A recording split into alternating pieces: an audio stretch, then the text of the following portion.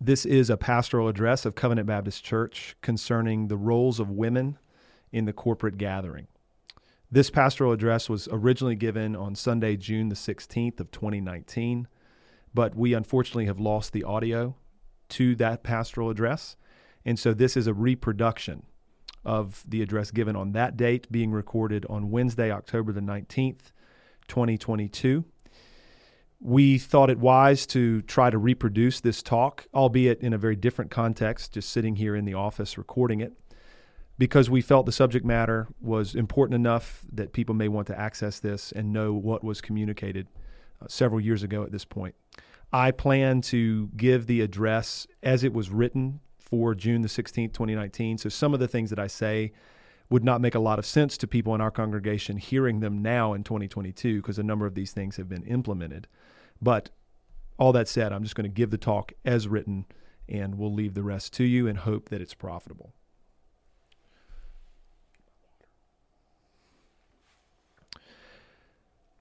So by way of introduction, Covenant Baptist Church is complementarian. And we use that word even though it is a hijacked term and a freighted term in our day. But what we mean by complementarian is that we as human beings are made male and female in God's image. We are equal in essence, we're equal in dignity, we're equal in value. Yet there is a distinction between men and women. Men are not women, women are not men. Men and women are equal in Christ, and we have distinct callings, distinct roles to play in the church and in the home. What we're considering today is not complementarianism high level or even male and female gender roles high level, but the implementation of these truths in the life of our church. So I don't want to bury the lead. It is the unanimous position of the elders that it is biblical for women to read Scripture and pray in the corporate gathering. So it is not biblical for women to be ordained to the office of pastor or elder. It is not biblical for women to be ordained to preaching or teaching positions in the church. It is not biblical for women to occupy the authoritative teaching role in the assembled church. But it is biblical, and the elders are unanimous that women can and should read Scripture and pray in the corporate gathering. So a little bit of history and timeline on this. This has been my settled position since 2012. We, as elders, talked about this from day one, obviously day one being the year 2015. We had numerous hours of discussion and debate with Bibles open over the course of well over 2 years. This position that we are presenting today has been the unanimous position, of the CBC elders for a year and a half at this point. We have aimed to be very patient, and we have aimed to consider the congregation in all of these matters. So our posture as pastors of CBC, we're talking about this today because we want to do things out in the open. We want to be clear, and we want to lead in the light. We want to love you, the congregation, and hear you. We want you to feel loved and heard. We will aim to be thoughtful in how all of this is rolled out. Now, to be clear, we are not voting on this. This is not something that we need congregational approval on. This is a decision of the elders and is a part of our pastoral role in this church. A guiding principle for us, the pastors, throughout our discussions is that we want to ground our position and our arguments in the text of Scripture. We don't want to stand on arguments that are grounded in tradition or prudence. Those things, tradition, prudence, when kept in their proper place are good, but they are not the Scripture. We kept finding that the arguments that are typically offered against women reading Scripture or praying in the corporate gathering were grounded in tradition or grounded in prudence rather than the Bible. And of course, in all of this, we're not impugning any of the motivations of our brothers or sisters who might disagree with us on this matter, but we need to make a call for our congregation, and so that's what we've done. A brief word on our culture. Someone might object and say, well, aren't you guys just making accommodations for the culture? And by that they mean anything from the feminist movement to just general thoughts of egalitarianism. Our answer to that is no, we are not making accommodations for the culture. A couple of thoughts on that. One, our position is not one that the culture around us would embrace. I trust that's clear, because we make distinctions that are offensive to the culture around us. Secondly, While culture does not mandate what the church teaches or believes, culture can actually be a help to the church because it can force us to assess our traditions in prudential arguments. So we ask questions of our traditions as to what they're grounded in or where they came from. We have to assess our prudential arguments in the same way. What are they grounded in? Where did they come from? So it's our position here that some of the cultural pressures that exist around the church in our day only serve to produce greater clarity as we wrestle with these issues from the Scripture. Some key passages in this conversation. We're going to consider these and survey these now. The first passage is 1 Timothy chapter 2, verses 11 through 15. But of particular interest here is verse 12. Many are familiar with this text. 1 Timothy 2:12 reads, I do not permit a woman to teach or to exercise authority over a man. Rather, she is to remain quiet. That's from the pen of the Apostle Paul to Timothy. So the context here is the gathered or assembled church. That's clear from verse 8, where corporate prayer is clearly in view. Now, whatever Paul means in 1 Timothy 2:12, it is not in direct contradiction with 1 Corinthians 11, where Paul talks about how women should pray and prophesy in church. We're going to look at that text in just a minute. Now, in the New Testament, the word teach, where Paul says, I do not permit a woman to teach, we would understand that to convey authoritative, doctrinal, hortatory instruction. So it's our understanding that Paul is talking about authoritative teaching positions in the assembled church. That's what he does not allow women to do. So Paul is about, in just a few verses in the beginning of 1 Timothy chapter 3, he's about to go on and talk about elders and their qualifications. So again, women should not be ordained to the office of pastor or the office of elder. We understand those things to be synonymous here at CBC. Women should not be ordained to teaching positions in the church. And this text indicates that women should not occupy the authoritative teaching role in the assembled church. So this is why we do not see it fit for women to preach, which would be clear, authoritative teaching and proclamation, nor do we see it fit for a woman to lead service here at CBC, because that role of service leader is a clear shepherding role. There are some who take 1 Timothy 2:12 as an overarching prohibition that women are to be silent minorities essentially in the church, or that anything that could ever be construed as authoritative in any way in a mixed gathering is out of bounds. This view, though, would seem to be in contradiction to other writings of Paul and other writings in the New Testament, including the role women played in the founding of the church. So if we were to take this position, the overarching prohibition position from 1 Timothy 2:12, what would that mean for Covenant Baptist Church if taken to its logical end? Well, it would mean that no women would be leading in song from the stage. It would mean that no women saying anything from the pulpit under any circumstances in the assembly would ever be appropriate. For example, in a series we did a couple of years ago called Dealing with Darkness, we had member testimonies regarding depression and anxiety and things of that nature. We did that during the corporate gathering prior to the sermon. We had women give testimonies in a couple of those instances. That would have not been appropriate. In members' meetings, which is still the assembled church, women would not speak. Women could not offer their opinions. We might let women vote, but probably not. After all, how is it appropriate for women to have a say in decisions of the church? Men would vote for their households. Now, if you think all of this is outlandish, this was the practice of many churches in our land for some time. Moving on to another significant passage in this whole conversation, 1 Corinthians 11. Verses 2 to 16 are pertinent. They're relevant for what we're going to consider, but of particular interest, we're going to be looking at 1 Corinthians 11:5. 1 Corinthians 11:5 reads this way, but every wife or every woman, because those words, the word gune is the word for woman, but it also can mean wife depending on context. So every wife or every woman who prays or prophesies with her head uncovered dishonors her head, referring to her husband, since it is the same as if her head were shaven.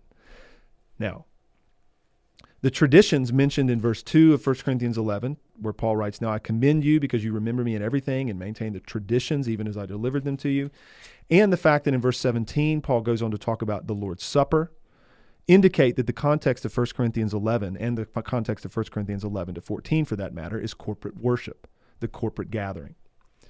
So the biggest overarching thing here that we would want to convey in this address is that Paul does not tell women not to pray or not to prophesy in church, but rather he spills ink on how they are to go about doing those things, how they should prophesy, how they should pray. So to prophesy in this context is an utterance of the Holy Spirit or the sharing of God's revelation. In our day, given our understanding of a closed canon and all of those sorts of things, prophecy would be very similar to the reading of Scripture, the sharing of God's revelation, right? In this section on head coverings, the assumption from the Apostle Paul is that women are praying and prophesying in the church. Paul's words into that are not, look, the women need to stop praying and prophesying. No, he doesn't say that. He says, here's how this should be done in deference to the husbands in the church. So to make the argument that to pray or to read Scripture in the assembly in and of itself is a violation of 1 Timothy 2, 11 and 12, frankly does not square with this text, 1 Corinthians 11. Paul, of course, isn't schizophrenic. Whatever he's talking about in 1 Timothy 2, it does not mean that women can't pray or prophesy in the assembly. Why else would he have spilled ink on how they are to go about doing those things in 1 Corinthians 11? The argument that based on 1 Timothy 2:12, women cannot read Scripture or pray in the service from our perspective has to be made on the grounds of prudence. The reasoning typically goes something like this. To do anything in the front of the assembly is inherently authoritative. In particular, the pulpit is a place of authority. The reading of Scripture and corporate prayer are instructive for the congregation, and so in that sense, those things teach the congregation. Therefore, for these reasons, and to avoid potential confusion, it seems best for women not to read Scripture or pray from the front or from the pulpit in the assembly. Now, the reasoning is plausible enough, but the problem is that it's not what the texts say in the Scripture. This view conflates teaching and exercising authority over a man, 1 Timothy 2:12, and praying and prophesying in the gathering, 1 Corinthians 11, in a way that Paul does not. So it's important. The reading of Scripture and the praying of prayers by women do not inherently undermine biblical male headship in the church. It seems that in the context of the church of Corinth, the gospel had so liberated women that the pendulum had perhaps swung too far the other way, and there was an undermining of husbands and their roles in the church. So Paul's like, look, it's right for you, ladies, to do something in keeping with the traditions of your culture, i.e., cover your head to signify your submission to your husband as your head. That's all he's arguing for. Another text is 1 Corinthians 14. Again, the context here is the corporate gathering, corporate worship. The verse that is most pertinent to the conversation is verse 34 of 1 Corinthians 14 that reads, "The women should keep silent in the churches, for they are not permitted to speak, but should be in submission, as the law also says." The important thing for us to understand is that the immediate context, larger context, corporate worship, gathered church, more immediate context is the evaluation of prophecy. So we already know that women may pray and prophesy in the church, 1 Corinthians 11, but they are to remain silent in this context when prophecy is being tested and evaluated. Effectively, what's going on here, Paul's communicating in 1 Corinthians 14, 26 and following, that you've just been given an utterance from God, and now we're going to test whether it's true or not. That's what the testing of prophecy would have meant in this context before the canon was closed. So it seems reasonable that this task would have fallen not just to any man in the congregation either, but to the overseers, to the pastors, to the elders of the church, because they were the ones charged with guarding sound doctrine and would have therefore been the ones most equipped to evaluate utterances and prophecy that was spoken in the midst of the gathering. So this is the most plausible way to harmonize not only 1 Corinthians 14:34 and 1 Corinthians 11:5, but also to harmonize 1 Corinthians 14:34 and some of the words that come before it, where it seems that many people are participating in corporate worship. So having considered those texts, we want to make this important remark. We want to build our practice on what is most clear in Scripture as we understand it. So that's ultimately where we land. We want to be Bible guys when it comes to these things. We're not just trying to proof text this, we're trying to cohesively understand how the Apostle Paul wrote about the roles of women in the context of the gathered church. As a parting shot here and a brief conclusion, some significant concerns, for the pastors of Covenant Baptist Church in no particular order. There are 4. Number 1, when biblical admonitions and prescriptions are pushed beyond their clear boundaries, nothing good comes from it. Often, in fact, harm is done. And it's our concern that with the best of motivations, many have done just this, have taken biblical admonitions and prescriptions and pushed them beyond their clear boundaries, and it has not produced good in the church. Concern number 2. We are concerned that in being too restrictive in this area when it comes to women and their role in the corporate assembly, we are robbing the church of the gifts that our sisters should rightly exercise for the building up of the body. Concern number 3. This is a big one for us. We are concerned that an overly restricted position here, again, women in the corporate gathering, in the interest of prudence, is short-sighted and does damage to biblical complementarianism in the long term. I'll say that again. We are concerned that an overly restricted position here, in the interest of prudence, is short-sighted and does damage to biblical complementarianism in the long term. In other words, if we want to ensure that our children and grandchildren will not be complementarian, then by all means, let's be overly restrictive. By all means, let's go further than the Bible goes, and we will ruin the Scripture's teaching for our offspring. All we need to do is maintain an overly restricted position on the roles of women in the interest of prudence, and our daughters and granddaughters will not think highly of complementarianism in general. Again, we're not impugning motivations of those who disagree with us, but these are concerns that we hold near and dear to our hearts. Lastly, number 4, this is also important to us. We want to create a culture at Covenant Baptist Church where the focus is on what women are called to do, not on what they can't do. So often this seems to be the tone and tenor of all of the conversations around gender roles. It's prohibitive, it's restrictive. We don't really want that to be the tincture of this thing. We want it to be more on, hey, our sisters are called to do a lot in the church. They are called to do things that basically every man in our congregation is called to do, because the vast majority of men in our congregation will never serve as elders. They won't preach. They won't lead service. And so we want to elevate and raise the water level when it comes to what our sisters are called to do in the church. So that's how we're going to aim to speak and lead as elders. So thus concludes this reproduction of the pastoral address on the roles of women in the corporate gathering, originally given on June the 16th, 2019, reproduced on October the 19th, 2022. In spite of all of the awkwardness of doing it this way and all of the timing issues that are involved, we hope that this is profitable to you. Should you have given it a listen, grace and peace to you.